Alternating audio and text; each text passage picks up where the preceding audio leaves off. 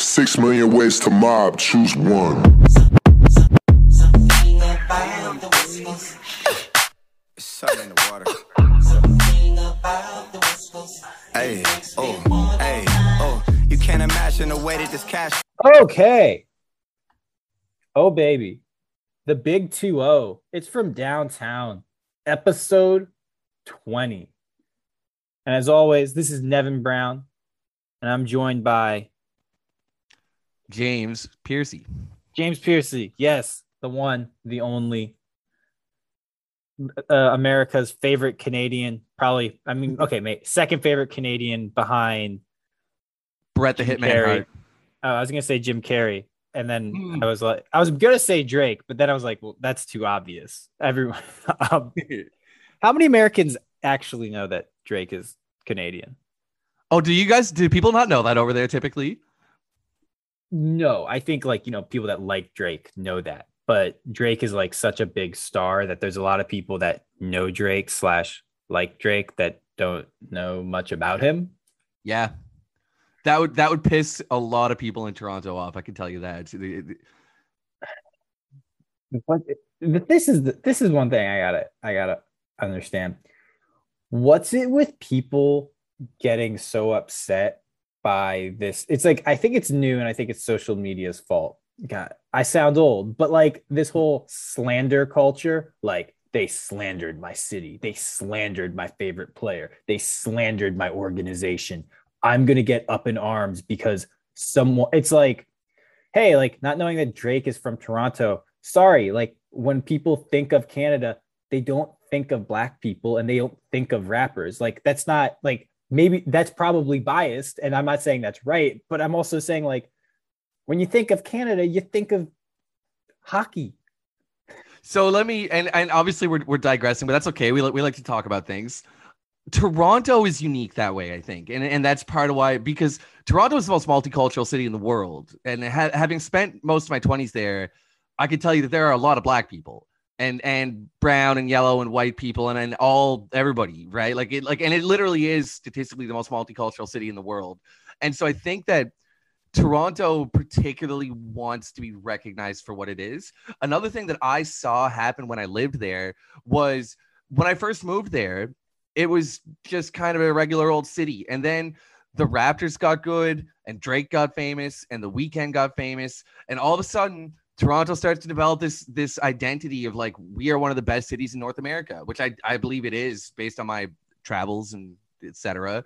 And Torontonians want that recognition.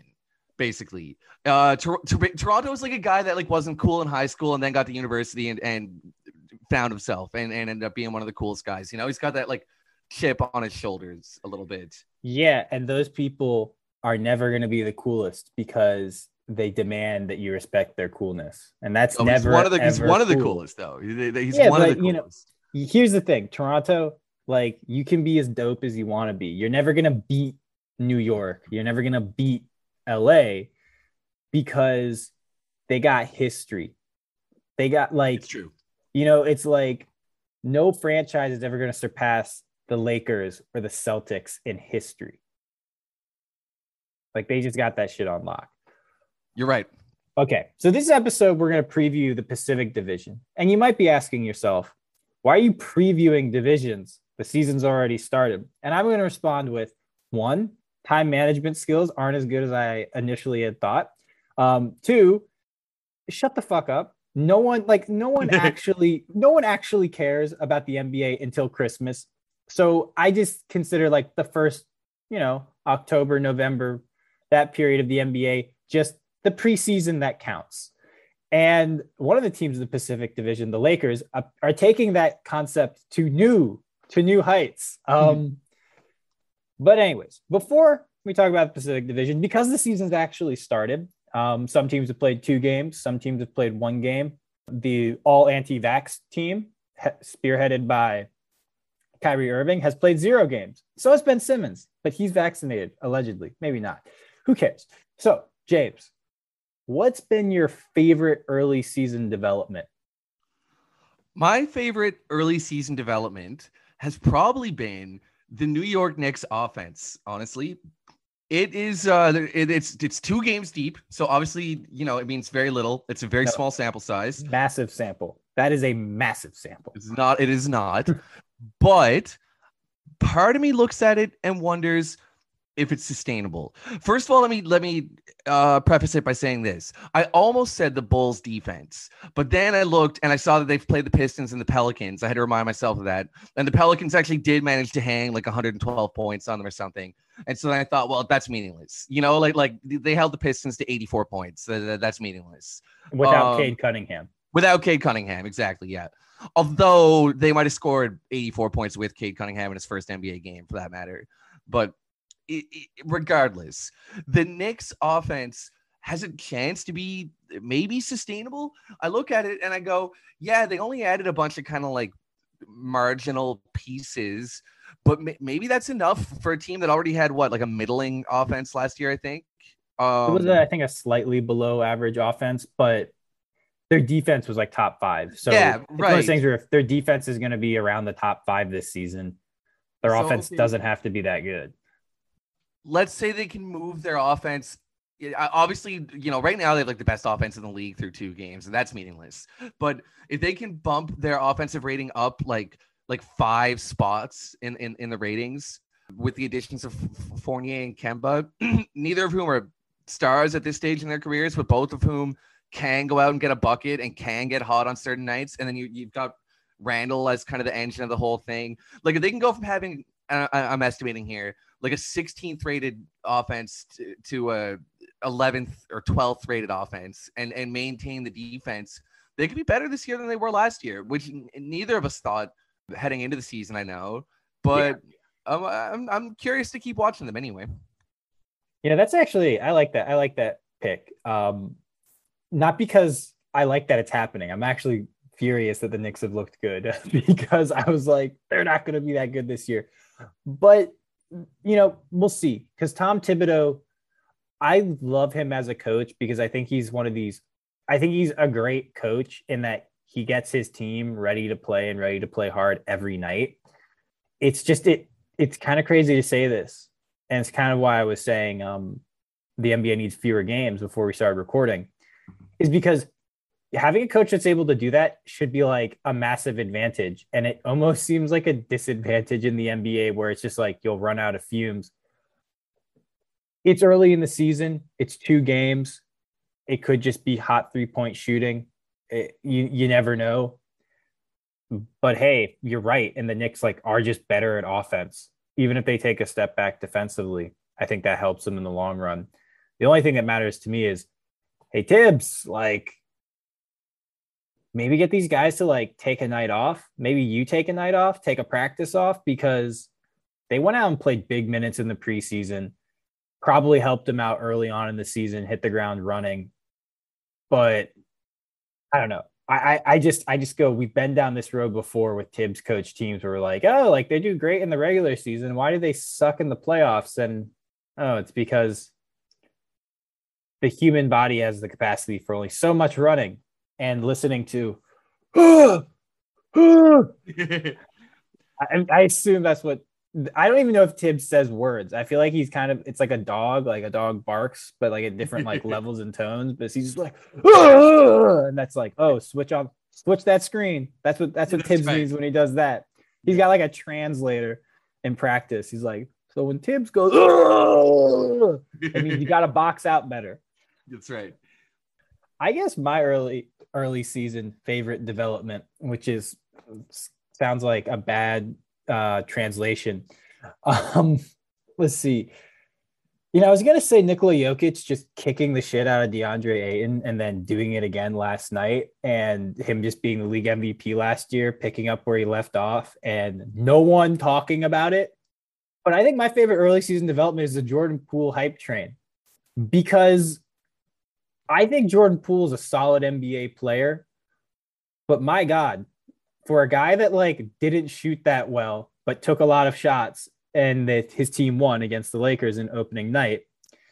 Yeah. He helped carry that team. He had a good game, but let's pump the brakes on a guy who basically we're excited about because the Warriors finally have someone outside of Steph Curry in the absence of Klay Thompson, who will just take crazy shots. And I feel like people love horrible 3-pointers. Like, they don't have to go in. It's just like the audacity. It's like that dude just pulled up from there. And if it looks pretty enough, like as long as you don't clank it like off the backboard or like airball it, as long as like you miss it off the rim, people are like, that was close. And that's a hard shot. That guy must be good. And I'm like, so I'm all for this Jordan Poole hype train. Not because I think like, you know, he's an all-star, but I think he's a good player. And I love it when we fall in love with a player who's not that good. Yeah, I respect that. Actually, the Jordan Poole hype train reminds me a lot of the Kevin Porter Jr. hype train. Actually, I find that there just seems to be a certain contingent of guys on Twitter who are 100% sure that this is going to be one of the best players in the NBA, you know? And it's like, hold on, we haven't seen nearly enough, but the kid is talented though. I'm not denying that. Right. It's just that, you know, what you really look to see is, can raw talent translate into consistent on-court production? Right.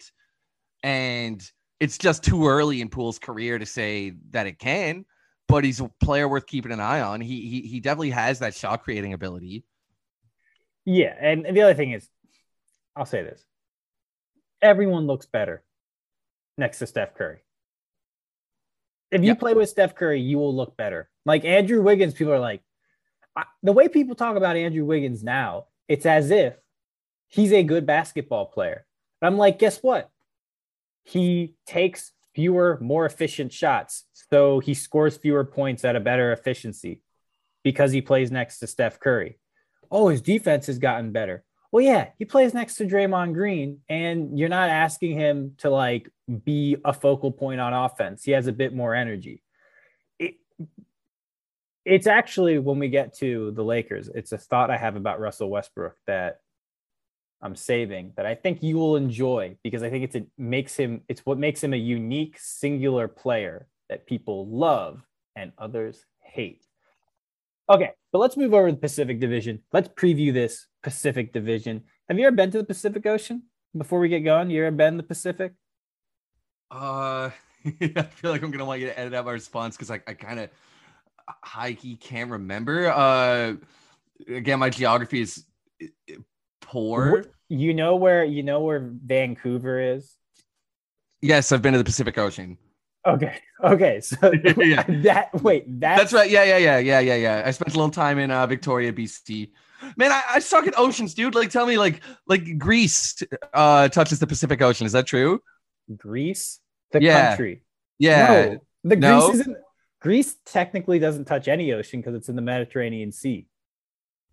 Well, seas and oceans are pretty much the same, right? Yeah, but the Mediterranean, no, they're not. But Mediterranean Sea is connected to very, very small, connected to the Atlantic Ocean.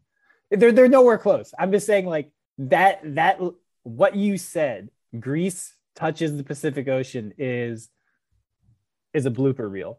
But it's all one ocean, man. You know, these imaginary borders. What good are they doing us? That's Atlantic, Pacific. 6 million ways to mob. Choose one. Sun in the water. Hey,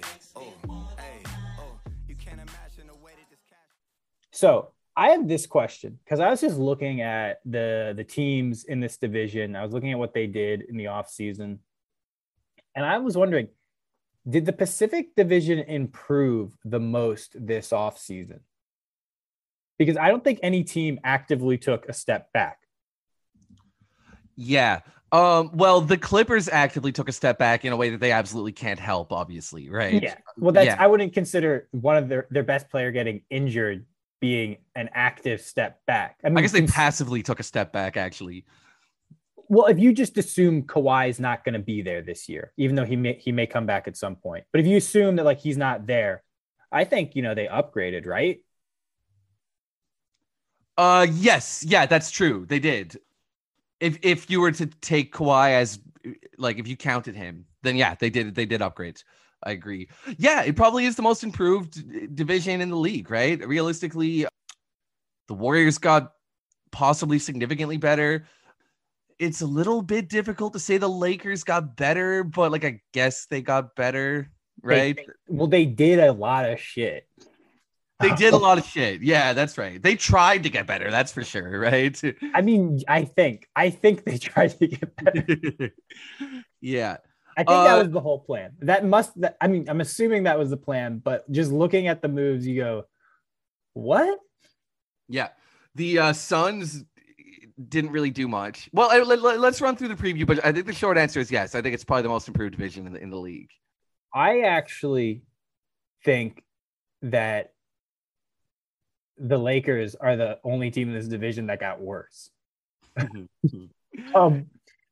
Okay, let's start out with the Warriors because once again, that's just the order I put them in, and we'll finish up with the Lakers. So all the Lakers fans listening to this podcast, you have to sit here and listen or fast forward. I don't really care either one, but you might want to hear us make fun of the Clippers, right? So stick around, Lakers fans.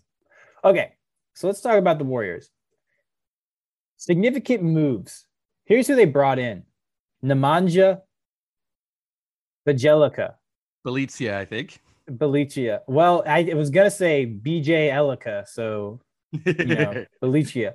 Whatever, man. Come on. Like, you got to cut me some slack. These names from languages that I do not speak, it's always tough.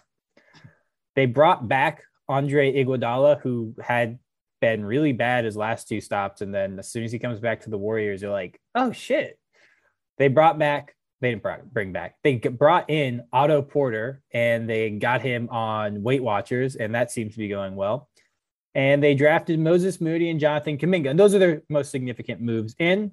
Their two significant moves out are Eric Paschal and Kelly Oubre Jr. And Oubre Jr. we both like, but he was admittedly awful last year for the Warriors, so their significant moves out aren't that significant, and their significant moves in, I think, are pretty good. And that doesn't even mention one of their significant moves in this season will be Klay Thompson, if and when he ever is ready to go. And they still have I think, the best trade package for a superstar. So, what do you think about the Warriors offseason? Love? I'm going to go with personally. One thing that I can't sort of get my head around or can't stop myself from feeling is that there's no sense in this squad rostering Moses Moody, Jonathan Kuminga, and James Wiseman. I really think that it's begging for them to consolidate those guys into a star player. And I guess that the star that they wanted wasn't available over the offseason. That's fair enough. But I don't usually believe in straddling two timelines that way. I think that you've got to pick a side and go all in for the most part. Like, I can't really think of a team that had that kind of setup where they've got a veteran core and then also a bunch of young prospects that won a championship and then went on to be really good once those prospects developed also. Like, I don't think it usually happens that way, right? Yeah. And they're not going to lean into the rebuild. That's out of the question. Like, they're not going to trade Steph Curry and Klay Thompson and Draymond Green. Ergo, I think they should be looking at trading some combination of Kuminga, Moody, and Wiseman for Christian Wood at the deadline if I had my way. But if not, if Bradley Beal becomes available, obviously pounce on that.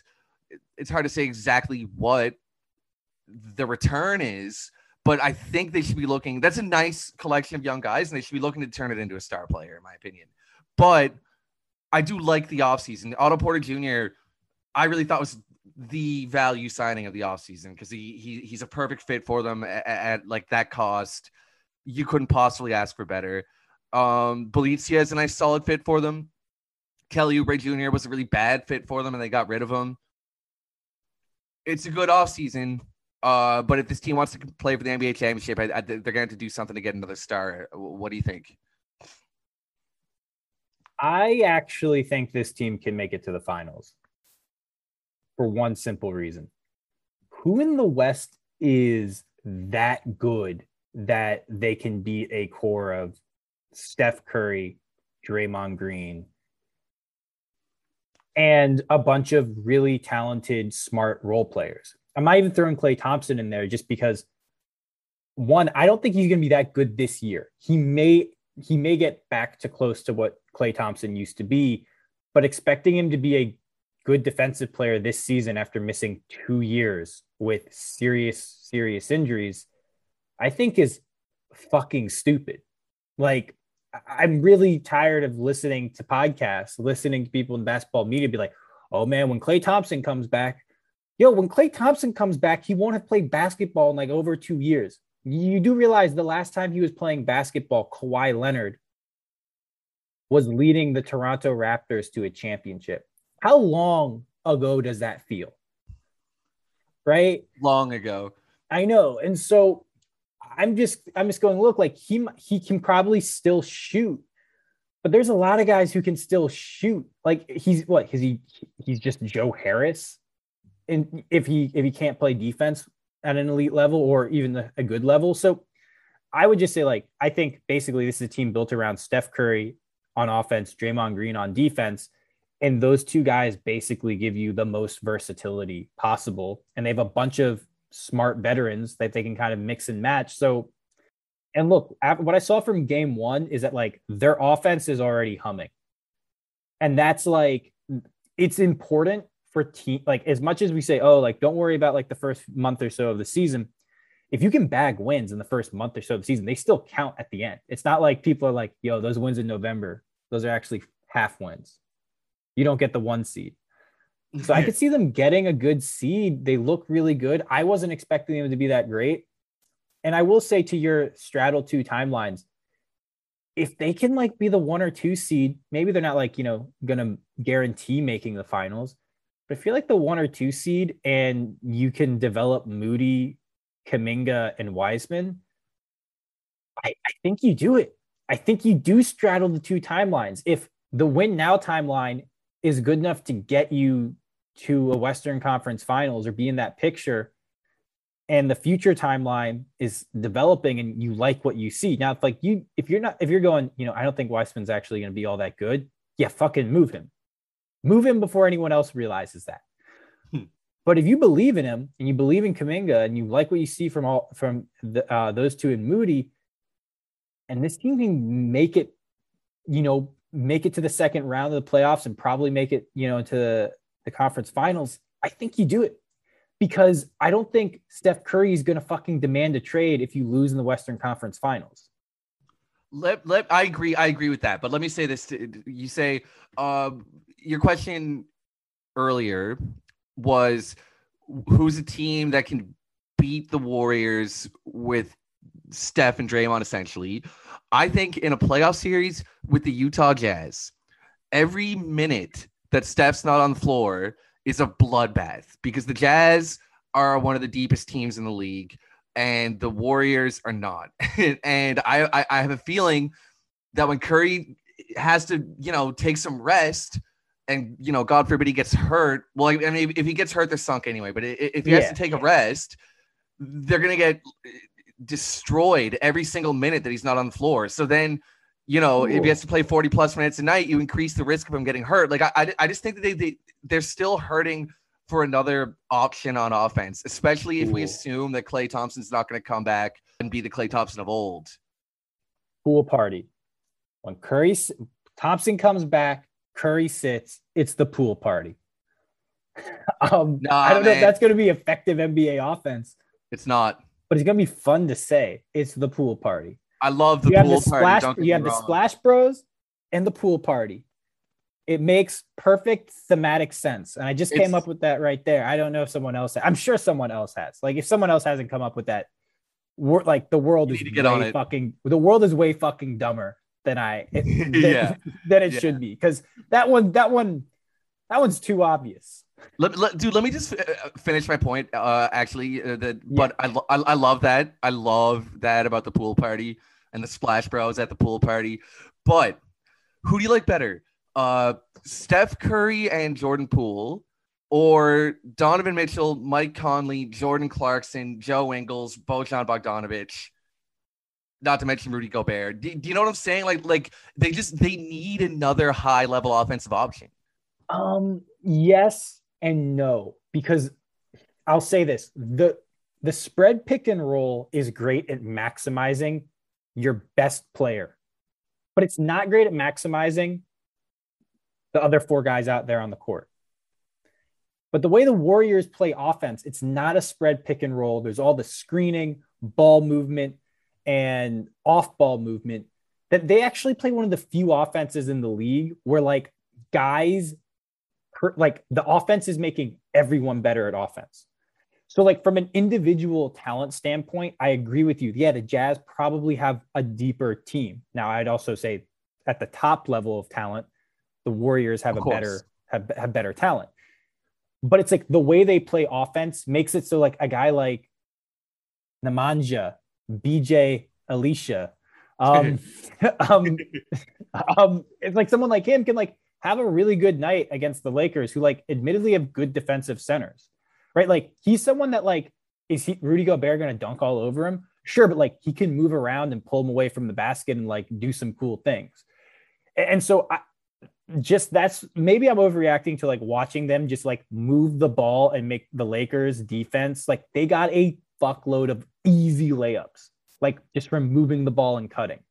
And I think they're one of the few teams in the league that have said, we're not just going to do the spread pick and roll to maximize our best offensive talents.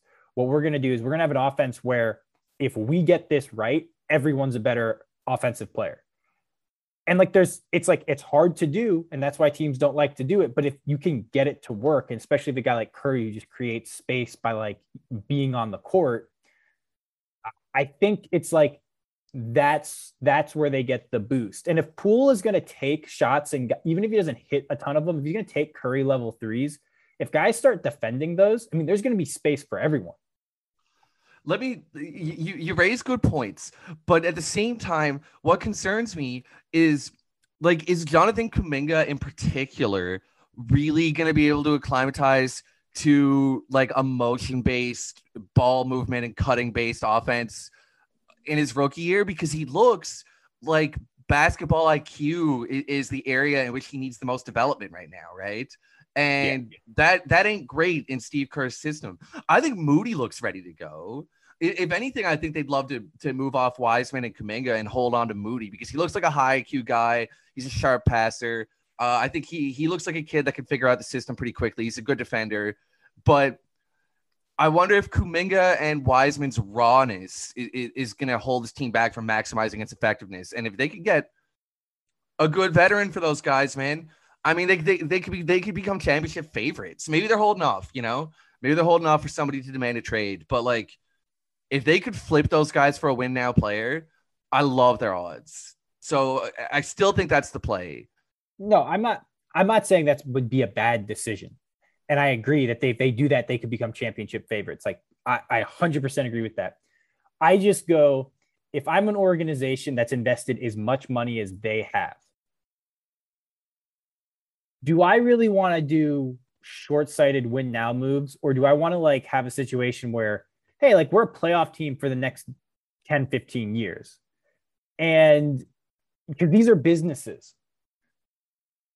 And it's like, if you trade those guys and push everything in for now, it's like, yeah, you're going to like increase your revenue right now, but there's a good chance that like that awesome arena you built, no one's going to be in, because at the end of the day, you're still the fucking Warriors. And this is California. And this is like it's still Lakers nation, right? Like if you're not good and the Lakers are good, people will stop paying attention to you, even though you're like hundreds and hundreds of miles away from Los Angeles. It's the reality of the situation. That's a fact. I sometimes like to just sort of omit those types of considerations from my assessment and just kind of keep it basketball. But of course, you're right that business wise, it must be very tempting to hold on to these young guys so that you have a chance to be good again in 10, 15 years. They're also, this is the other thing, is you say, hey, like you might be able to be championship favorites this year. Sure. But like, let's say like they develop well over this season and then next year they're ready to contribute. Yeah, I just think Kuminga looks like a guy who's a little bit rawer than that. That's to me, it's like when they took Kuminga, my first thought was like, okay, they're thinking about him as a trade chip because they would have went with Franz Wagner if they were looking for a guy that like could come in and help them win right now, right? Like there were guys on the board that looked like ready-made NBA contributors who probably didn't have all that high ceiling, but they went with the raw, super high ceiling prospect.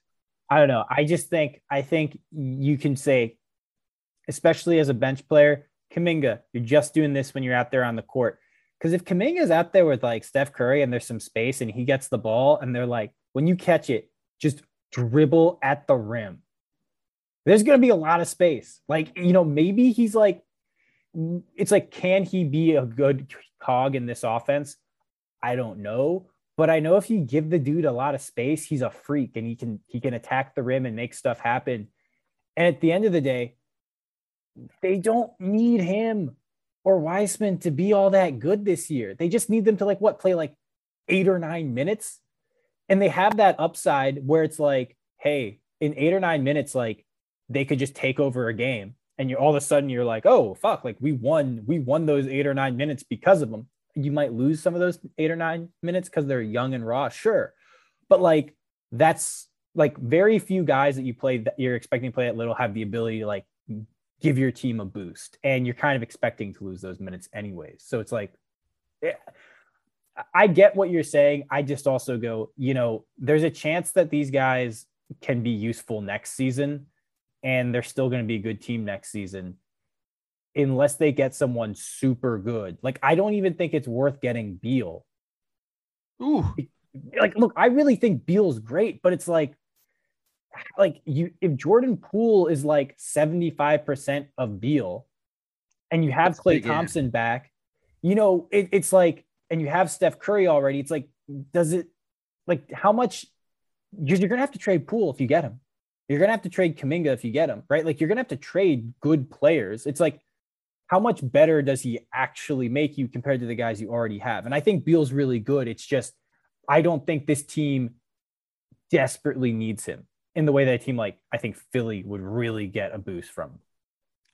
I can see that. Yeah, I can see that point. It's almost like a diminishing return where it's like, okay, well, you already have elite 3-point shooting scorers on this team. So like, yeah, there's maybe a little bit of redundancy between Beal and Curry. Maybe they'd be better off getting like an elite wing / big offensive player like Christian Wood, who they should trade Jonathan Kuminga for tomorrow.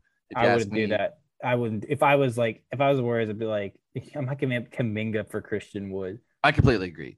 Yeah, no, I completely agree.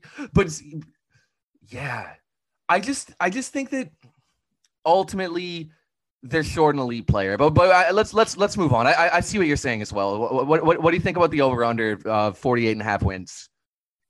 Ooh, after the first 2 games, I would say the over, but I'm going to take the under because people forget that Steph Curry normally gets injured. And if he's out, this team isn't going to be that good. And if he's out before Klay Thompson is back, they're really going to, I think, have a rough patch. So I'll take the under just because I'm hedging my bets. But if Curry plays 75 games, they're going to win 50 games plus, like easy. Like, I think that's just from these first 2 games. I think there's no way it's not happening. Yeah, for me, this is one of those cases, as often enough is the case, where I just like the over-under, like I think they'll win 47, 48, 49 games. So I guess I'm gonna take the under, I think, but pretty cautiously and really not very passionately. It's a tight one. All right, let's go talk about a team that, like, I don't know, just made the NBA Finals. The Phoenix Suns. My bad. The Phoenix Suns. So significant moves in. I don't think they made any. I mean, they retained Chris Paul, but he was already there. They extended Mikal Bridges. They extended Landry Shamet. He wasn't even on the team last year. I guess he's a significant addition. Damn, is he a significant addition? That's a question. And they did not extend Ayton, but he's still there, so good for them. They brought in JaVale McGee, who is a backup NBA center, and they didn't really lose anyone of note. So let's talk about the Suns.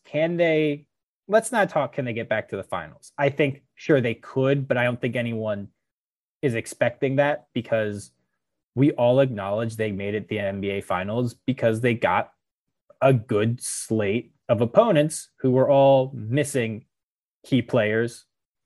What do you think we should expect from the Suns this season in terms of, are they going to be one of the best teams in the West and make themselves to be a championship contender again? Or are they going to be kind of in the same situation they were last year, where it's like win a lot of regular season games, but things are going to need to break right for them really to make a deep run? I think more the latter personally. I'm pretty pessimistic on the Suns this year. I'll tell you why. In my opinion, often when a team has a successful season like they just did, but you can point to luck to some extent, and then that team doesn't do anything to add a wrinkle into their attack, like doesn't do anything to improve, kind of stagnates, and if anything slightly regresses on paper, it has a disproportionate effect on their success, because teams have had a whole year to game plan for the Suns. And now if it's going to be the same Suns again, teams are that much closer to knowing how to stop them. I think we saw this when the Miami Heat made the finals in the bubble, and then they came back the following year, and all they did was lose Jay Crowder, and they kind of sucked. And we saw it similarly when the Rockets made the Western Conference Finals in 2017-18, and then they lost Trevor Ariza and didn't really add anything, and they came back and kind of sucked. Like, you have to add a wrinkle, or else teams have a whole year's more of experience of knowing how to guard what it is you're doing. I also think that we're underrating, and when I say we, I mean most people that talk about basketball, the significance of Dario Saric's injury. Yeah. Like I think he really greased the second unit's offense. I know that, like, he's a weird case where the metrics didn't really smile on him that much, but lineups with him had really good offensive ratings. And I think it's just for the fact of getting that spacing at that position. That was 18, 19 minutes a night where the Suns were able to throw something different at you. You know, you had DeAndre Ayton at the 5 starting, and he's a physically imposing, rim running, rim protecting center. And then they had this kind of curveball they could throw at you for 18 minutes a night in Dario Saric.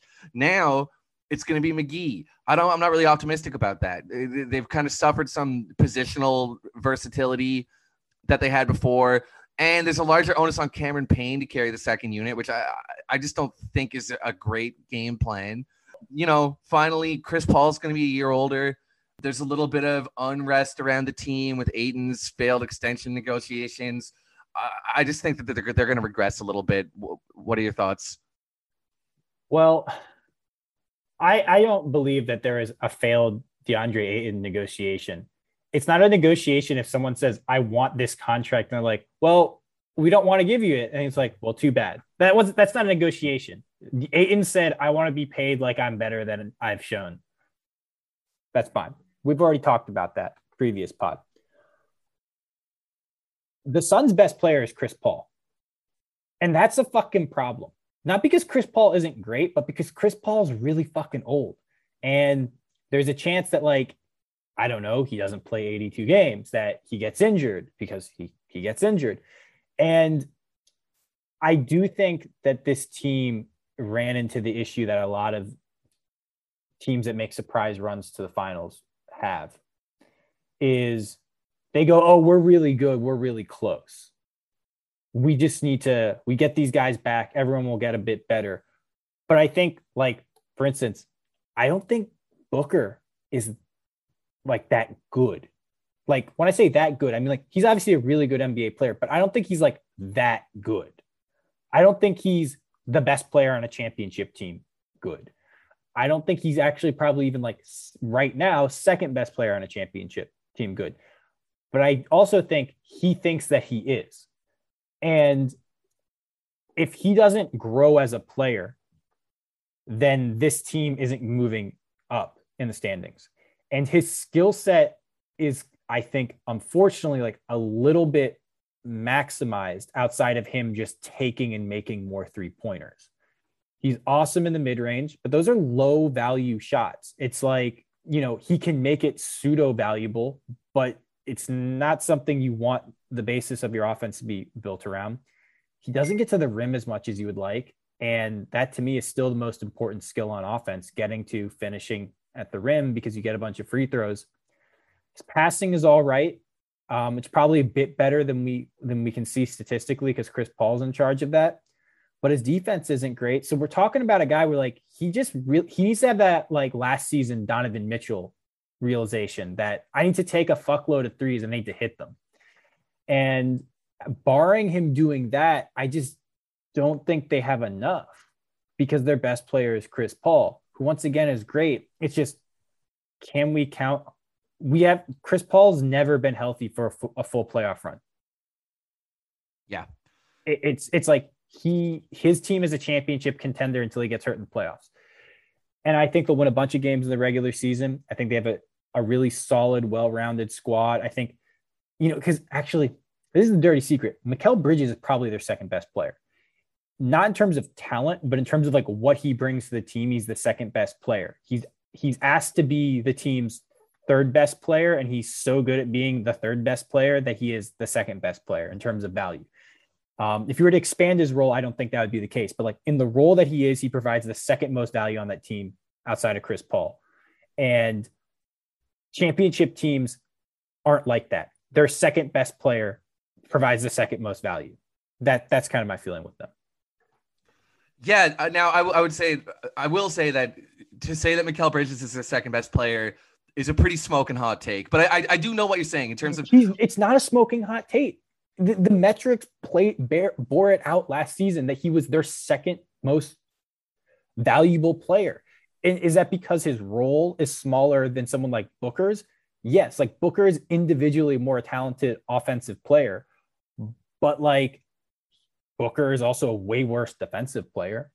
And Mikal Bridges' efficiency is so fucking high that he doesn't, like, even at a small volume, he provides a ton of offensive value. You go look at the box plus minus, you go look at the VORP, and it's like the difference between him and Booker was pretty big last season. I want to bring up a comparison on Basketball Reference if you'll allow my slow computer to do its thing, because I'm curious. Yes, the computing speed.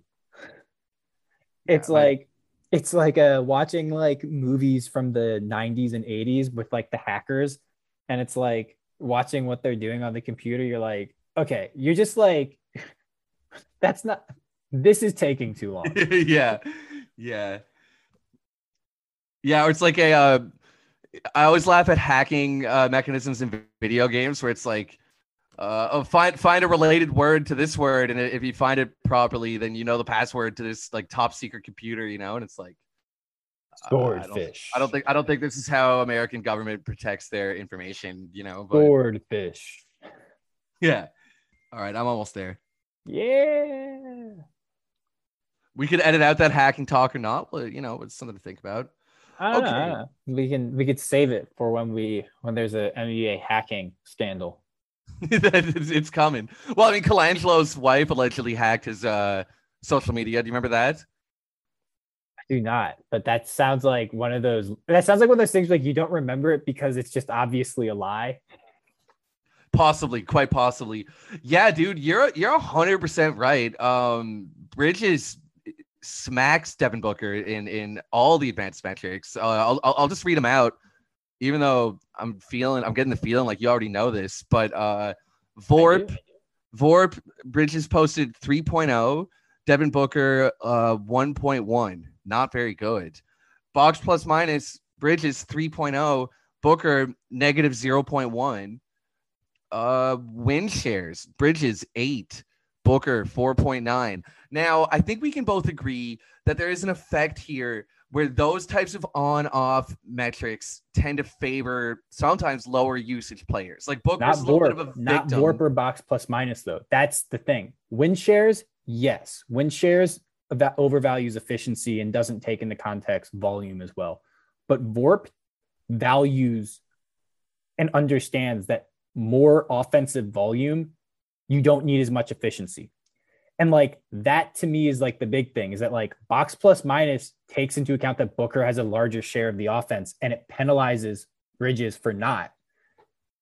Right. But I guess all I mean is that we obviously both know that the team is always going to rely on Booker to try to score more points for them than Bridges because he's a more talented offensive player. You know what I mean? Like, and that ultimately is a certain type of value that maybe transcends advanced metrics a little bit.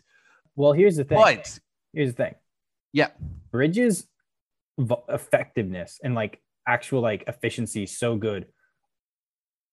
Would he like if you gave him Devin Booker's volume, like would he be able to match his efficiency? Like, why wouldn't he be able to match that?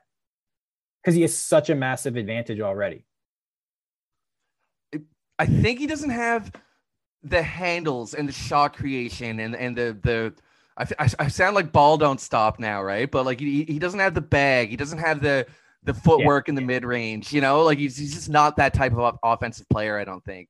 No, and I agree with that, but that was kind of my point. Was it's like the problem with the Suns is their second best player is actually their third best player. And they really need their second best player to actually be their second best player. No, your point is really strong because the fact that you can make a case that Mikal Bridges is their second best player is pretty problematic, right? Yeah. And it's not like, it's why he got like, it's why I think the contract is great. And he's like an awesome third option. But for a championship team, you want Bridges to actually be your third best player and your third most valuable player. I mean, you want him to be your fourth best player, really, right? Like Ayton. One of the things, like Ayton is like their fourth best player. Their fourth best player, yeah. And like, you know, I would say he's not even their fourth most important player. I think Jay Crowder is more important to what that team did last season. He may be. It's why you didn't get the max deal. Okay. We've been talking a lot about why we don't think the Suns are great, but their over under is 51.5 wins. And I think we're both going to agree that like they're probably going to get the over. I mean, I would say they're probably going to get the over because Chris Paul wins you 50 plus games. I'm taking the under. You think they're going to be significantly worse than they were last year? No, I'd say they'll win 47, 48 games is what I like for them. They won 51 games last year and we're playing 10 more this season. That means they have to go 1-9 in the 10 new games and maintain that record. Okay. That's interesting. I mean, that's the way I see it. And I know Chris Paul teams win in the regular season. That tends to be true. Okay. So the over is making a little more sense as you talk. Really the deficiencies that we're pointing to are more indicative of like their potential playoff success and like deeper problems. Yeah, that's true. All right, I'll take the over, but they're not going way over though. I don't think so. No. I mean, look, if they get 52 wins, that like I think they're a 52 to 55 win team. And like, look, if Booker makes a jump, then this conversation will look stupid. And people say Booker took a jump. He did not take a jump last season. And we think that because he had some big playoff games. He also had like multiple 10-point playoff games. Like consistency is so important at the top tier. It's the difference between LeBron and Kevin Porter Jr. is not that kept like, you know, the top tier ability in like single games. Like Kevin Porter Jr. can draft 50 points against the Bucks, right? With like 10 assists. And we go like, he's got that ability. The difference is LeBron can do 30 points every night and Kevin Porter Jr. can't do 30 points every night. The consistency is what makes you a superstar, not the top end talent.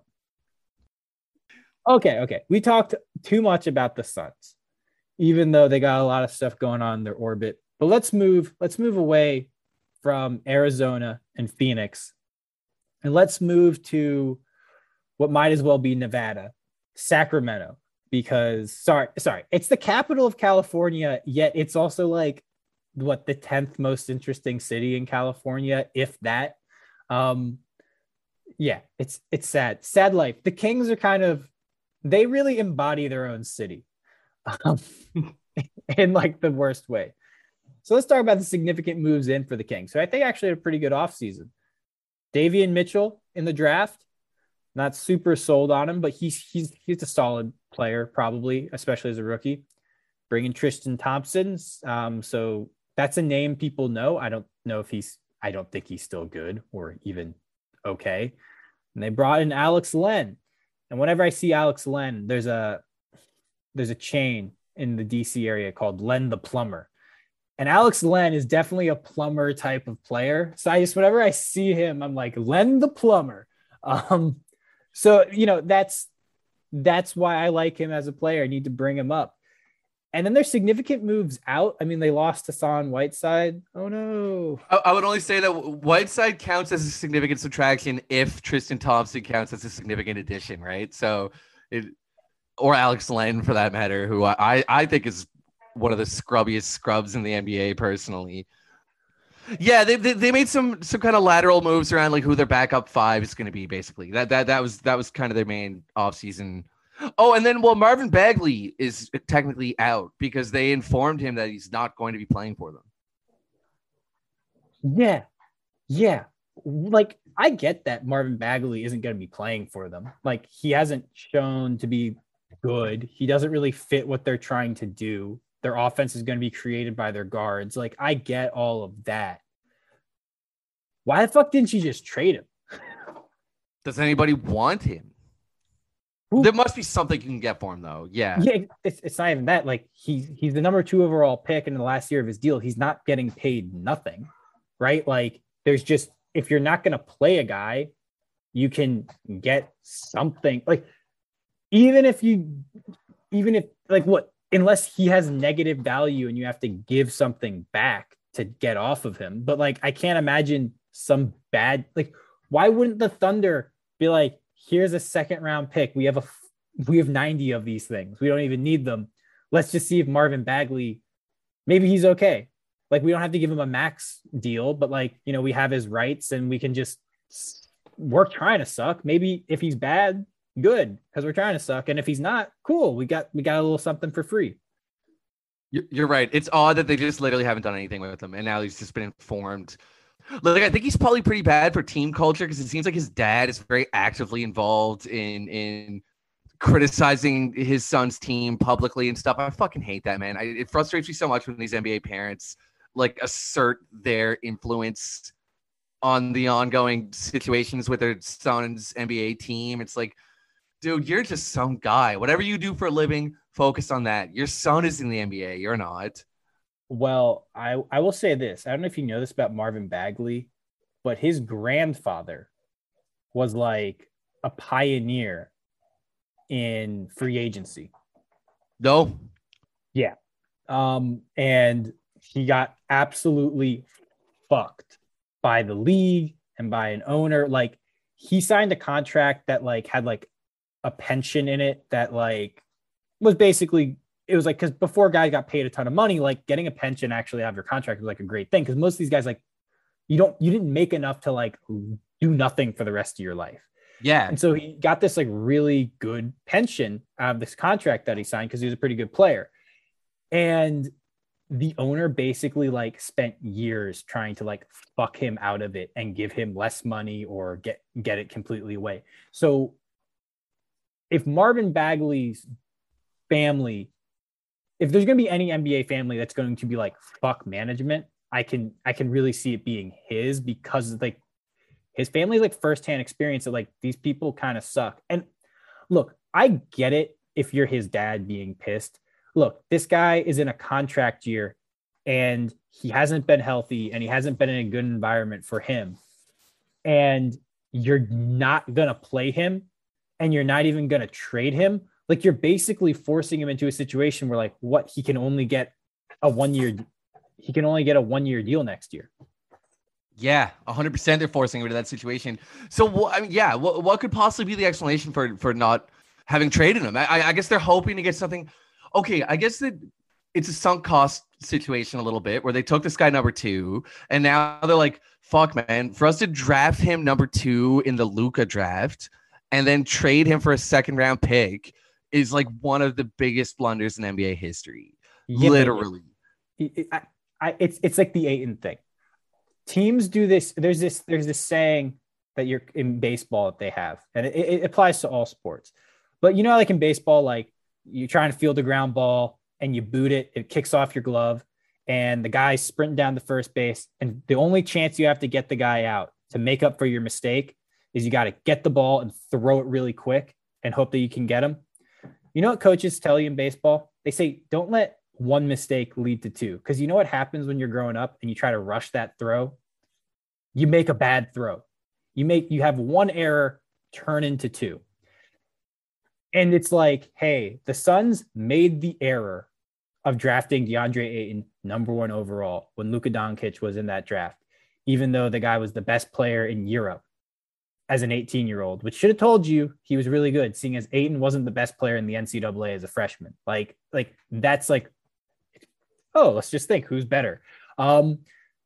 So the Suns said, you know what? We're not going to have one error picking Ayton lead to 2, giving Ayton a max deal right now until he's proven that he's worthy of that. That's what smart GMing is. Now, the Kings, on the other hand, they made the error of selecting Bagley at 2 instead of Luka Doncic, or even Trae Young would have been better. And what are they doing? They're making one error. What's the error? They drafted him. What's the error now? They're not moving him for something because they're not going to give him an extension. So they're not going to make that mistake. But if you're not going to give him extension and you drafted him, you're not going to move him. You're just basically saying we made a mistake.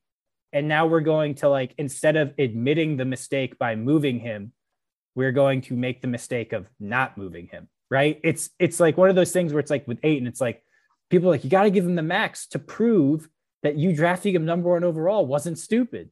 No, it was stupid. But that's the point. Like, you know what I'm saying? It's one of those things where, like, they're letting one error become 2. It's sunk cost fallacy, right? It's like, well, now we have to invest in this guy because we already invested the pick in him. It's like, yeah, but he's a bad investment. It doesn't really matter what you previously invested in. You don't want to double down on the investment if it's not a good one, right? But the situations differ a little in that Ayton at least is like a viable NBA rotation player, like, and really beyond that, like he's proven like he's a starting caliber center, right. Whereas Bagley hasn't even demonstrated that he belongs in the NBA yet, really, and he has trouble staying on the floor. So I'm not sure what they do. Whereas because we're Phoenix, I think they go, okay, well, we'll run it back with Ayton and give him one more year to prove that he's worth a max. Maybe he can, you know. And if not, we'll see what he gets in restricted free agency and we'll act from there. Maybe he can't get a max in restricted free agency, so we can bring him back on $20 million a year, you know? But with Bagley, I think the Kings' hands are really tied. It's almost assured that they're not going to get anything for the number 2 overall pick. Yeah. Well, that's what happens when guys get hurt and you create an environment that they will have zero success in. They're a poorly run franchise. But let's talk about some of their less poor decisions. They got Tyrese Halliburton, who looks to have been a very good draft pick, considering I think he was the 11th pick. De'Aaron Fox, I'm not sold on, but he's a good NBA player. I think he's unfortunately overpaid for that. But, you know, when you're Sacramento, you have to overpay to keep players of Fox's quality.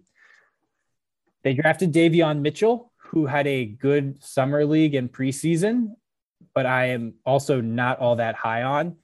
So do you think that Sacramento can thrive with these incredibly small 3-guard lineups? Because they also have Buddy Hield and they also have Harrison Barnes, who, while is a wing, he's probably your starting power forward at this point. And so I like what they're doing. They're doubling down on an identity of we're going to play small and fast. And when you're not a good team, just do that. Just pick something and roll with it. And I like that the Kings are doing that. I completely agree. I like what they're doing too, in a sense. I mean, I think we can both agree that certainly there's a ceiling on this and it's not all that high. But I do think they're going to make a spirited run in an attempt to make the playoffs. If they don't make the playoffs this year, it's the longest streak in NBA history. And realistically, they're probably not going to make the playoffs, but I do think they're going to put a good effort in, and it's going to be fun to watch. And I wanted to say the same thing that you said. I like that they have an identity. These 3-guard lineups have the potential to be devastating against certain teams in certain scenarios on certain nights. It's just that they have also the potential to get pounded against good teams, you know. I like that they're even bumping Harrison Barnes up a position and treating him as a 4. Very modern thinking. I like that, you know, the idea of a 3-guard lineup with Barnes at the 4 and then Richaun Holmes at the 5 has a chance to be pretty effective. Really fast, a lot of spacing, and then they've got Holmes to at least make up some of the difference, like on the glass and in terms of rim protection, and to give you some of that big man stuff, you know. I'm taking the over on 35.5 wins, and I think they're going to be a fun team to watch. And I think that they're going to lose in the play-in tournament and miss the playoffs for the 16th year in a row. But it'll be a bit entertaining. I 100% agree. The only thing that I'm going to ask is, if they make the play-in, does the organization say that counts as making the playoffs? We did not set the record. Actually, that's an interesting question. Well, beyond the organization, does the league, like, do the record books? The record books will say they missed the playoffs for the 16th year in a row. I think so. That it'll kind of settle a lot of those questions about, like, what does the play-in tournament mean? Like, well, Yeah. It means Sacramento had the longest playoff drought in NBA history, apparently. But they were close to ending it. Yeah, they got to this other thing that's brand new. That yeah. Yeah, I like the Kings. I don't like the plan. I like the Kings, and that I think they'll be an interesting, fun team. I don't think they'll be that good.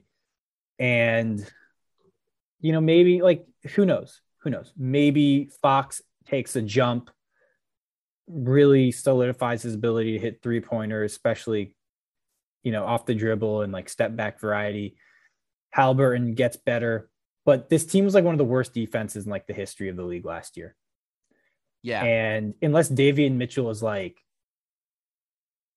Tony Allen reincarnated, I just don't know how you can have a good defense with Halliburton, Fox, and Mitchell out there. Not that Mitchell isn't a good defender. It's just that, like, then you're asking Halliburton and Fox to cover twos and threes, or whatever you're asking them to do. Like, those guys are going to get roasted every play. And so, I don't know. Like, they're the type of team where, like, Rudy Gobert would make a lot of sense for him. Just be like, fuck it, we'll have rim protection. Hell yeah. Well, Rudy Gobert would make a ton of sense for them, but I don't see him coming to town anytime soon. Yeah. They're gonna continue to suffer defensively. Really, Harrison Barnes isn't like an excellent defender either, I don't think. And putting him at the 4 probably only exacerbates that. Like, I think he's a solid defender, but a little bit limited. And particularly when you got 3 guards on the back line, it's like, oh, and then we got Harrison Barnes at the 4 spot. It's like you'd like a more defensive minded player, I guess, ideally, you know, right? Like, you'd like a Jay Crowder. If it was Rashawn Holmes, Jay Crowder, Tyrese Halliburton, Davion Mitchell, De'Aaron Fox, I'd be a little more excited about that. But yeah, they'll be fun. Let's move on from the 3-guard Kings, because I think we're both pretty much satisfied, right? Yeah, definitely. All right. The Los Angeles Clippers. Okay. All right. The Clippers. The Los Angeles Clippers. Los Angeles is probably, like, 3rd favorite team. I'm sure there's, like, some old school San Diego Rockets fans still in LA. Yeah. More of them than there are Clippers fans. So the Clippers, they're kind of in a weird position. Kawhi Leonard's probably not going to be here for most of the season. I heard reporting that people are optimistic he might be able to come back by March. I'll believe it when I see him and his gigantic hands on the court. Okay, let's talk about the significant moves that they brought in. They brought in Justice Winslow, who hasn't done much for a while due to injury, but if he's healthy and recaptures some of what made him interesting in his final season in Miami, that could actually be a pretty significant move. They drafted Keon Johnson, who is like one of these hyper crazy athletic, high motor. He's someone that could legitimately be all defensive type of player. Probably not as a rookie, but he'll have a role and he'll be able to do something pretty well at the NBA level, which is what good teams like out of their rookies. And then they traded for Eric Bledsoe, which I think we talked about earlier. I was pretty high on it. His first game of the season, he was actually quite good. So I think, if you have Eric Bledsoe and he's pretty solid, it could be a pretty good team. And then they lost Patrick Beverley, America's favorite junkyard dog. And that's I think their only significant outro. They gave some extensions to Reggie Jackson and Terrence Mann. But for the most part, this is going to be a team built around Paul George and a lot of good depth. So, what do you think about the Clippers offseason? I think it was good. I think, as we said, if you were to take Kawhi's presence as the team on the team as a given, they got better. It's just that he's unlikely to play this year, or play significantly this year. I have a feeling it's a gap year for the Clippers. Essentially, I think the outcome of the season doesn't really matter at all. In so far as without Kawhi, they've got no type of a ceiling. But the Winslow addition is pretty interesting. I guess he's going to be asked to be a facsimile of Kawhi Leonard this year. And the question is going to be, can he be 30% of Kawhi Leonard, or is he 5% of Kawhi Leonard? You know what I mean? Because if it's the latter, then they might not be a very good team this year. But if he can make up those margins a little bit, it could be interesting. And then I wasn't really super high on the Bledsoe signing, but undeniably, he gives you a better edge on offense than they're missing on defense with Pat Beverly. You know what I mean? Because he's also a good defender. So it's overall an upgrade. Yeah, they had a solid little offseason for a team that isn't expecting their best player. I think they did a good job. Last thing I would like to add is I took Paul George 9th overall in my points league. That's not a bad move. It's funny because I looked at my team afterwards and I felt like I don't really like the looks of this team. It looks like a casuals team. But Paul George, Bradley Beal, Rudy Gobert, OG Anunoby. These are my best players. I just thought all these it's all these big names, and Paul George is a guy that maybe he's a little higher in the national consciousness than he actually is on the basketball floor. But it's working out pretty well so far. Paul George had 60 fantasy points in his first game, and he's going to be the benefactor of a heliocentric offense this year, I think, because they don't have a lot going on, man. Yeah. So I guess I'll give my one bit of fantasy advice. As someone that loves advanced metrics and statistics, that shit isn't that important. What is important? Touches. Same for fantasy football. It's not about actually how good you are. It's about your volume. Yeah. Paul George is going to be a high volume scorer this season. I mean, he already was the last, that's basically what he's been throughout most of his career, is a high volume scorer. And now it's like getting cranked from, 9 to 15. They're going to be like, Paul, there's going to be some nights where he's going to take 30 plus shots. And, for fantasy, it's great. I like what the Clippers did. I think everything they did made them slightly better this year, slightly better next year, and gives them the flexibility to add a third star. They mortgaged all of their drafts to bring in Paul George. But the one thing that I will say is they have a lot of interesting youngish players on decent deals. And if you have a few of those, maybe you can't get a superstar, but you can go get a pretty good player, right? And I think they're in that position where, or they can trade those pieces away to open up salary cap space if, for instance, Zach LaVine becomes available, which I know a lot of people are kind of acting like won't happen, but we'll see. We'll see how the Bulls play against a good team. Yeah, the Clippers are just waiting for Kawhi to come back.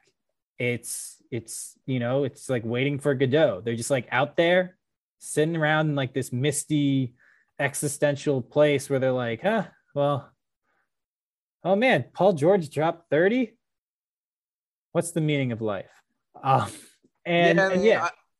knew when I was thinking about the episode that they were going to be the hardest team to talk about, because it's just the whole story is they don't have Kawhi Leonard, Well, maybe we should talk about Kawhi Leonard real quick, because he's good.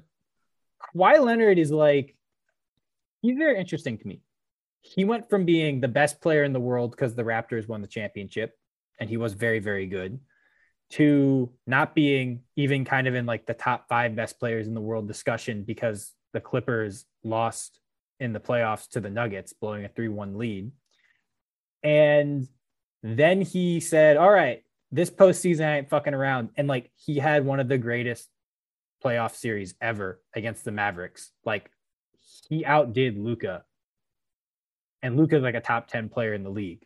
And Kawhi went God mode, and then he tore his ACL.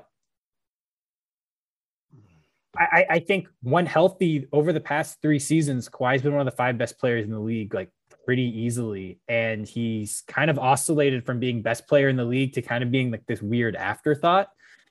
And it really just proves the thing I always bemoan. It's that people don't actually know how good basketball players are. They literally just know the last playoff series he played in.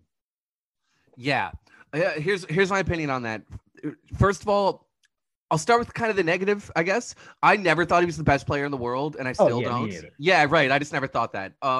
He is not a very dynamic offensive player, to be honest. Does it go in? It goes in. I know. He's a very solid, reliable offensive player. It's not that fun to watch, but that's has no relevancy to anything. But I do think in comparison to like the very, very best players in the league, that lack of dynamism. Struggling to find. Yeah. Hurts him a little bit. Just a little bit. Again, only when we're talking about the very upper crust, like the reason he's not, KD or Jokic or Giannis. After those 3, he's right there. So yeah, he's awesome. He's awesome. He's so fucking good. And it's weird. Like people are like, oh man, the Clippers, like, it's weird. It's like everyone kind of understands that he is great, but there's this resistance to saying it almost, or getting excited about it, or it's just, he's weird to me because he doesn't inspire any of the weird fanboy shit that you have with certain players where people are like, I will die on the Russell Westbrook hill. And you're like, again, I think it's just the sheer lack of dynamism. Like, he's just not that exciting. He's just like, he dunk just... though. In the playoffs, he had that one dunk where I forget who it was over, but he had this dunk where it was just, it was like Kawhi like turned back the clock like 15 years and was like, I'm gonna go. I do remember. Yeah, he can throw it down. Like, no man, he's a top 5 player in a world where every player in the league is 100% healthy. In that hypothetical scenario, he's a top 5 player. Yeah, he's great. Okay, so the Clippers are hard to predict, and I think this like is a testament to their depth and that Paul George is also a good player. Their over-under is 44.5 wins. Most teams that lose their best player aren't projected to be like a 45-win team. Yeah. So yeah, do you take the over or the under? I take the under. First of all, I especially hate to say this, obviously, given my fantasy preferences, but is Paul George not guaranteed to get hurt this year? Like he usually gets hurt, and he's about to have the highest usage he's probably ever had his whole career. You know what? Because he's going to have that high-ass usage on offense, he's probably going to go to Tyronn Lue and be like, hey, I can't play defense. Yeah, he's like, people say I'm a two-way player? Not this year. Yeah, maybe, dude, honestly. It's like William Falke, or the guy who played the second in command in Star Trek The Next Generation. The GIF meme where it's like him doing that sci-fi show where he's like, nope, not this time. Wrong again. Oh yeah, I love that one. It's like Tyronn Lue's like, hey, Paul, can you play some defense? Not this time. Yeah. Yeah. It was a fabric. This one was invented by a writer. It's a fabrication. Yeah, that's right. Yeah. Pure fabrication. Yeah. I feel like that's going to be Paul George on defense this season. Yeah. And like, good for him. Like they have good two-way players around him. And like, hey, like his goal is to keep the offense afloat and not get hurt. Like that's the goal for his season. And when Kawhi comes back, yeah, cool. Go ahead. That like, if Kawhi comes back, then that all changes, which is, I think, the most interesting thing. If Kawhi comes back and he's, let's say like 90% of what he was last season, what do we think about their playoff chances? If they're in the playoff mix, what happens if Kawhi comes back? Do they instantly become, no matter what seed they're at, like a championship contender? Because I would probably say, yeah. I'm going to say hell yeah. I think we agree that the Western Conference is a little bit weaker this year. We'll get into this shortly. I don't necessarily have a ton of faith in the Lakers to gel, really. And if Kawhi Leonard comes back and he's 90% of himself, well, I think that the Warriors are going to wish they traded Jonathan Kuminga and James Wiseman for another star. I'll tell you that much, because the Clippers are probably instantly better. And, I like the Jazz, but ultimately I think the Clippers with Kawhi Leonard have just got more star power, more offensive, like, weaponry. Like, they're probably better. Yeah, if we want to be really reductive, the Clippers without Kawhi Leonard could beat the Jazz. So no, well, only if Mike Conley's hurt. I was kind of joking on that one. Yeah. All right, yeah, Clippers they're going to be super fun. I think they're actually be more enjoyable to watch than they were last year, because when teams are kind of like back against the wall, diminished, just the expectations are gone. I feel like those teams always are like a bit more fun to watch, because there's not that like, they'll like make a fucking stupid crazy pass, because like, why the fuck not? Like, does it really matter if like we win this game? No. Yeah, they're going to be loose. They're going to be loose. And I like Tyronn. I think Tyronn Lue is like the anti-Doc Rivers. Doc Rivers is great at regular season. Tyronn Lue's like, it's like, yo, man, like, players, they crank it up in the postseason. That's how I'm going to coach. I'm just going to like crank up work. I'm going to save all of my good ideas for the postseason. I think Ty Lue's one of the better coaches in the NBA. And dude, what is this notion that some coaches feel like, I'm not going to make adjustments, like, we're sticking to the game plan? It's like, okay, I would recommend making adjustments. Like, no, I'm not an NBA genius by any means, but man, watching Mike D'Antoni as a Rockets fan for so long, going, well, we're sticking to the game plan, like, it's frustrating. It's like, it's not working. You're allowed to make changes, and you should. I love Ty Lue's open-mindedness to making adjustments. So this is something that I think is interesting, and I'm going to digress into soccer. In soccer, most of the elite coaches, this is their motto. If plan A isn't working, do plan A better. Now, the thing is that works in a sport like soccer and makes sense in a sport like soccer, because it's a weak link sport. It's a sport where like how good is your worst player determines how good your team is going to be a lot. It's about connecting 11 guys who have to like understand where they're going to be over pretty expansive distances, right? Like you reason why that strategy works is because the sport is fundamentally different than basketball, right? Like, you can't have an effective offense in soccer if every time one of your players receives the ball, he looks up and tries to find an open teammate. He has to know where his teammates are as he's receiving the ball always, if you're going to be like an elite offense. Basketball, that's not the case. And also, this is the other thing with basketball. It's a sport about maximizing your strong links and attacking your opponent's weak links, which basically means it's a sport that lends itself to adjustments, in-game adjustments, in-series adjustments. That's why the like, sure, do plan A. There's games where you're like, look, the game plan was good, we just didn't execute it. Those exist. But there's also games where it's like, hey, that game plan isn't going to fucking work. You got to find a new one.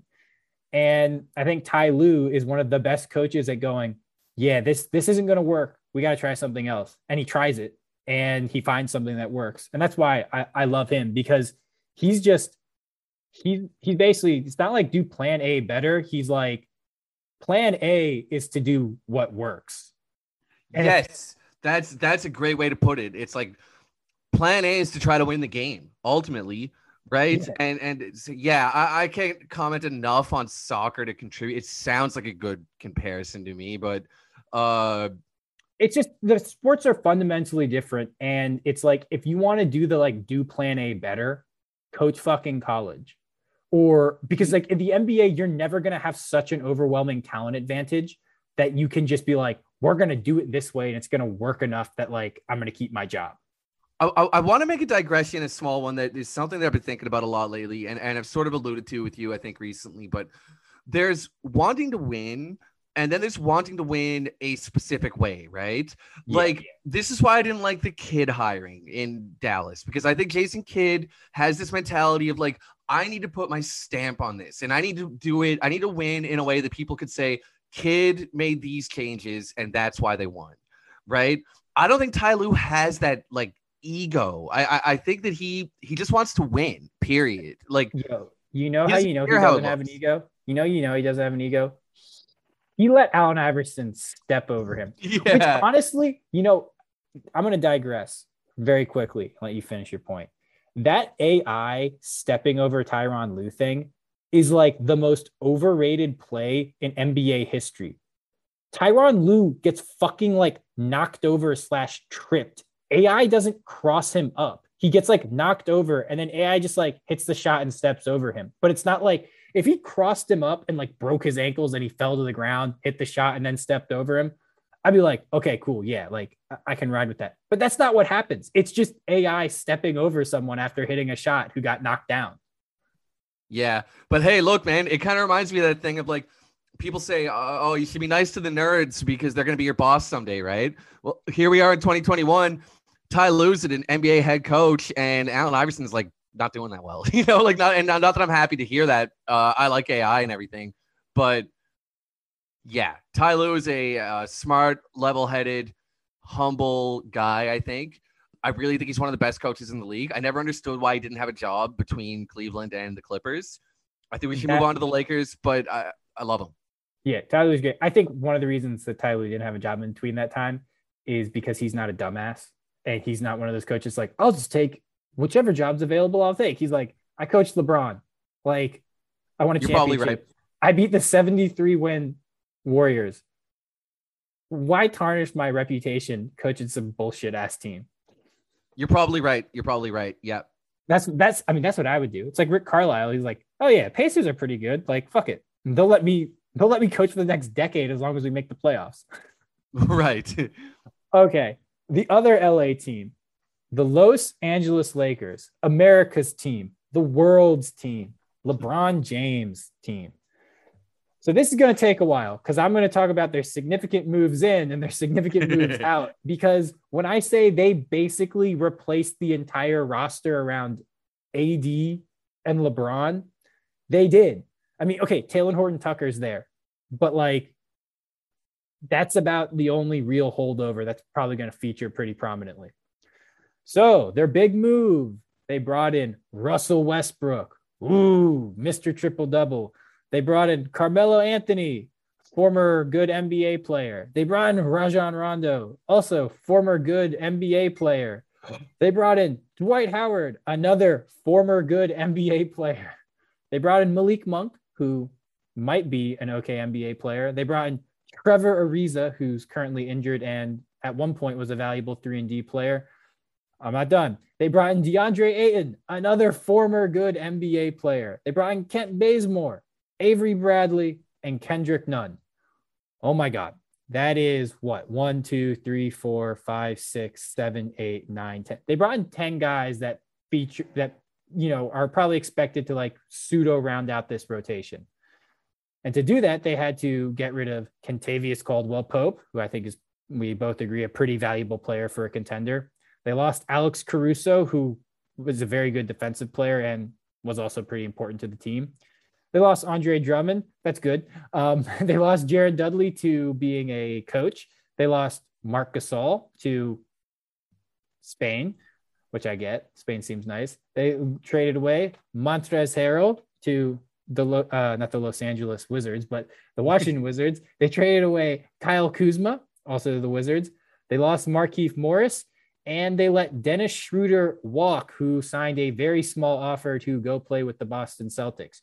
Oh my God, that is so much. The Lakers, did they get better? Like really, like here's the thing. They did enough shit that they basically were going to win the opinion game. People are going to have a lot of opinions about this roster because you can't do this much and not generate some opinions. Here's what I think, man. I'm a little bit tired of doing the mental gymnastics that are required to convince yourself that this team is serious. I think what we're going to learn watching this team this year is that fit matters, and your team has to have a coherent concept behind it. You can't just aggregate talent. I told myself it could maybe work when it first happened, but I remember that. They're 0-8 with Russ, man. I know preseason doesn't matter that much, but the thing is they started. They actually played their guys in preseason, and they haven't gotten a win yet. I think they'll get better. Don't get me wrong, but ultimately, it has always been the driving philosophy that you surround LeBron James with spacing. And there's a reason for that. It makes sense. It makes logical on-court basketball sense. You can't play Russell Westbrook with LeBron James. One of my friends said earlier, he said, it's becoming increasingly obvious to me that Russell Westbrook is going to run the second unit. That still doesn't work for me, man, because at the end of the day, in playoff games, you need to have your best players on the floor at the end of the game. So That's if the idea, what's that? I don't think that's Russ. No. But at the end of the day, if it's not Russ, then what? They just significantly downgraded from last season because the whole idea was to get Russ. You know what I mean? Like, yeah. So I have this theory about Russell Westbrook, and I think you'll like it. I teased this earlier, and I think it's why he's such a divisive player. So you know how most players, when you bump up their usage, their efficiency drops. And you know how most players, when you drop their usage, their efficiency rises. I think Russell Westbrook is a unique player in that his efficiency does not change based upon his usage. It's why he can be a high usage MVP. And it's why when he's a low usage player, he's garbage. His efficiency stays the same no matter his usage rate. And so it's like he's a guy where it's like, hey, if you have him, you want him to be the center of your team because he can have a level of efficiency at an insanely high usage rate that like very few people can have. But he also, if he is a lower usage player, he's going to maintain a relatively similar level of efficiency, which means he's not a good low usage player. And it's like basically no one in the NBA exists in that realm of being like, oh man, like you're not scalable. Like you can be scaled up, but you can't be scaled down. And so I think the move is going to prove to be really bad just because he is their third best player. Like, and that is like not a question. Anthony Davis is better than Russell Westbrook and LeBron James is better than Russell Westbrook. And if you argue that, you don't know anything about basketball. He's also like, when I say he's a fucking liability on defense, like I'm being nice. Like I'm being nice saying he's a fucking liability. I'm tired of people talking about, oh, he tries so hard. He works so. I've seen that guy play defense. He doesn't try on defense. He doesn't pay the fuck attention. He gives two shits about playing defense. And he's the worst type of defender because he doesn't stay locked in. And then he realizes his man is open and he sprints over to him in vain. Like it's not going to do anything. He sprints over to him and the guy hits the shot and you kind of see him look around. He's like, I tried. I was working hard. Bitch, no, like you weren't. I'm sorry. Guys don't get that open on a guy with your level of athleticism if you're working hard. You know, it's just he does the cover my ass defense and he just hopes the guy he's defending doesn't touch the ball. The Russell Westbrook trade I thought was dumb as fuck. Like, I would rather have Kentavious Caldwell-Pope on this team than Russell Westbrook. Yeah, man. I think they needed another playmaker just to kind of lighten the load. But there were other ways they could have went, man. There are other things they could have done. They should have tried to make incremental upgrades. I think this is going to be a disaster. Honestly, that's where I'm leaning now. It's going to be an unmitigated disaster. What about Spencer Dinwiddie? Spencer Dinwiddie would have been a great fit. Great fit. A great fit. What, do you have to like give up someone maybe to get him in the sign and trade? And you think the Nets are your direct rival and you don't want to do that? Like that type of thinking is ridiculous. The Westbrook trade is dumb. And I'm sorry, like Melo is going to hit shots, but he's a liability on defense. Rondo, I think is just bad.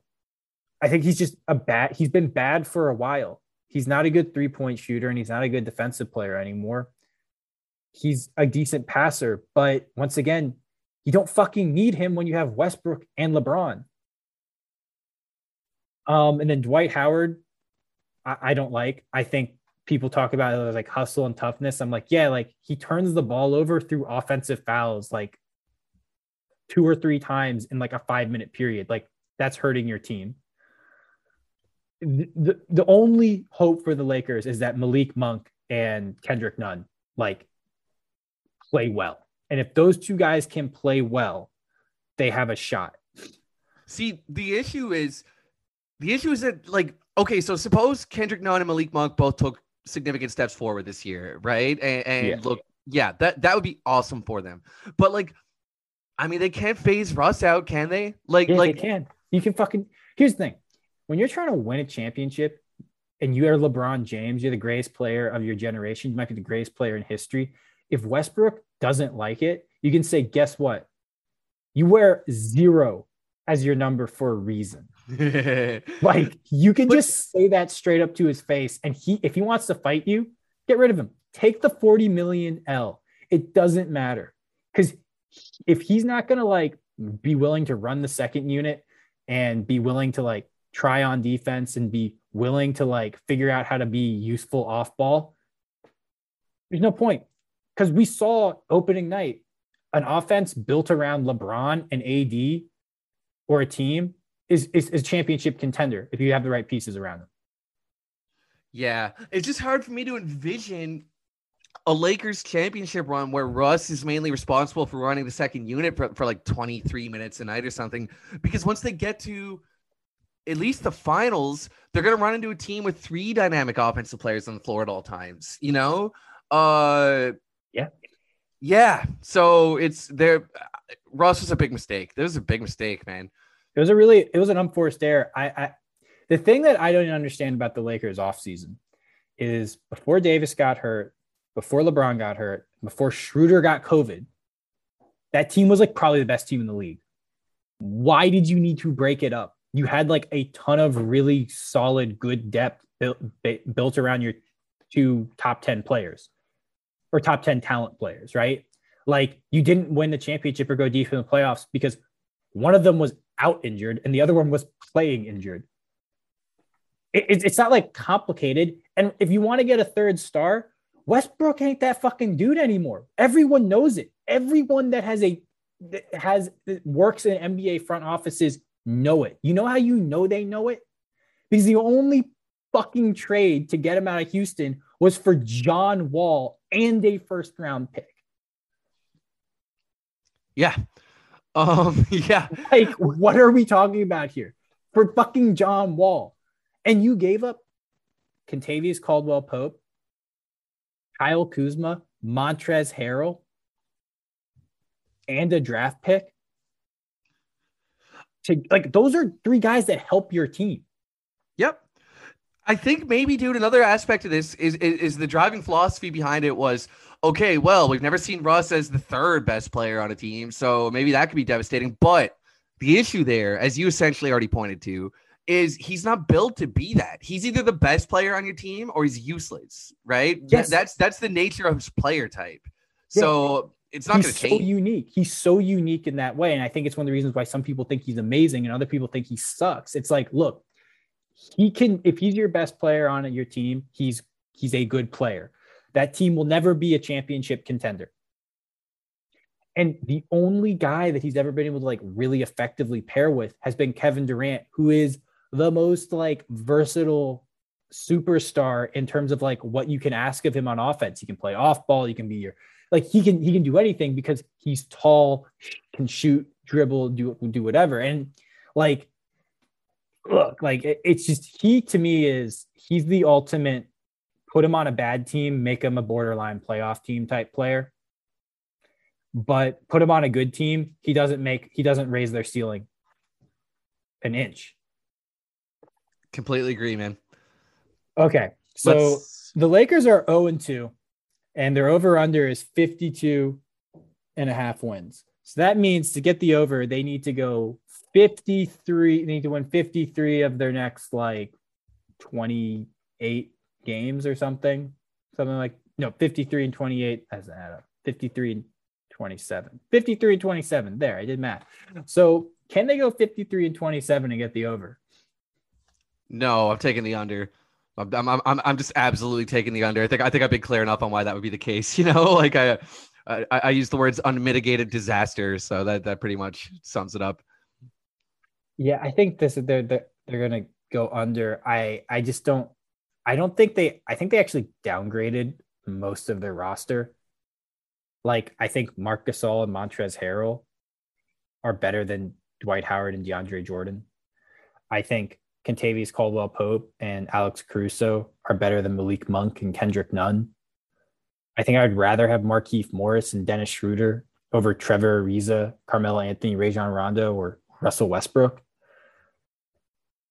Yeah, like Kyle Kuzma. Like Kyle Kuzma's been pretty good for the Wizards, right? Like I know you don't like him a ton, but like he's not a bad player, and his contract isn't horrible. I heard that they had a deal to like get Buddy Hield and someone else from the Kings. Dude, Woj announced that deal as done. I was with my two of my best buddies who are Lakers fans, and I was like, oh shit, the Lakers got Buddy Hield. And then 10 minutes later, it was like, oh, hold on, the Lakers got Russell Westbrook. And yeah, Woj kind of jumped the gun for once in his life, and like that deal was done. No, what this tells you? This tells you that they fucked up and listened to a basketball player. And yeah. Russell Westbrook, I understand why basketball players think he's great because he is a great basketball player. But he's a great basketball player because you can be like, yo, you can put shit around him. You can drag that team to like 40 wins. Like only good players can do that. It's like, yeah, but like we're not a fucking 20-win team. We're like a 50-win team without Westbrook. We need a guy who's good at raising that ceiling. And that's just not his skill set. But LeBron goes, wait, we can get Westbrook? Westbrook's better than Buddy Hield. Sure, he's better than Buddy Hield. But like, here's the thing. Buddy Hield can hit a fucking open jump shot. Buddy Hield's better playing next to you, LeBron. Oh, but I want someone else to like, you know, be able to handle some of the playmaking responsibilities. No, you don't. Wait, what? I'm sorry. That notion to me pisses me off. LeBron is one of like the 5 best passers in the league. Why the fuck do you want him to do less passing? You don't have to run around to be a good passer. You can just stand there and pass. Like like being a dope passer is like can be a low intensity endeavor. Surround him with more shooting and more offense, and his passing he'd be like, oh, boom, open. I think it's fair enough that they needed a second playmaker. I just don't think it had to be Russell Westbrook. That's all. Like it should not have been Russell Westbrook. And in fact, it definitely should not have been Russell Westbrook. Yeah. Okay. So I'm gonna go with the under on this, but the sliver of hope for the over is it's early, and so I think you noticed how many new pieces they have. This team may take a while to really figure shit out. So I don't want to overreact to those first 2 games. Russell Westbrook, if he runs the second unit, this team could be really good for 48 minutes in the regular season. And you could then scale back LeBron's minutes and AD's minutes pretty significantly if Westbrook's doing a good job with the second unit. The only concern I have is the guys you want to surround Westbrook with are the same guys you want to surround LeBron and Davis with. And you can't play those guys 40 minutes a night because they're old as fuck. Yeah, we'll see. We'll see. I'm taking the under. Yeah, I'll take the under too. But I believe in LeBron and AD, and I believe that LeBron will just go, fuck, this was a mistake. Westbrook, this is the deal. And if Westbrook says no, he goes, all right, we're going to Ben Simmons you. Go home. Go home, you big baby. Okay, that's the episode 20 of From Downtown. Hope you enjoyed our Pacific Division preview. We digressed a little bit, but I don't think we actually talked about Ben Simmons or Kyrie Irving. So we didn't. Congratulations to us. We're the strongest podcast out there. We restrained ourselves. Okay. Remember, like, subscribe, share us with your friends, your family. Maybe not your worst enemy, because I keep saying that and our views or listens don't go up. So maybe that's been what's turning people off. Maybe it's been the really long length of these podcasts. I don't know what it is. I'm James. Do you have anything you want to plug outside of irrational jazz propaganda / Yeah, I'd like to plug Ben Simmons and Kyrie Irving.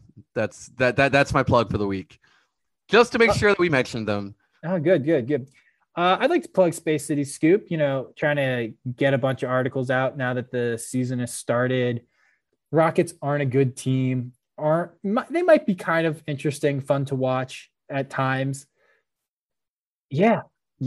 But I am I want to give a shout out to Alperen Şengün. He's not good yet, but that dude only tries to make boss ass passes. Like I'm sure you watch, but like the dude only tries to make incredible passes. And I love it because they're not falling all the time, but part of that's because Christian Wood has never played with someone that crazy. So he's just not quite ready for it. But as this team gets used to him like flinging no look passes every time he touches the ball, I think it could be something really special. How do you feel about his passing diet?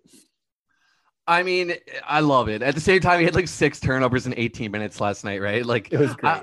He is long term. He's going to have to learn. Like, okay, it's okay to pass the ball without it being like a highlight dime. Like sometimes you just make a quick lateral pass. He needs to look for like hockey assists a little more and stuff.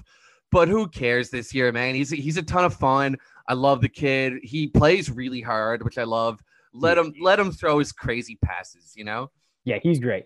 I have really high hopes for him, and he's only going to get better. All right. That was episode 20 from Downtown. See you next week. Peace. Peace.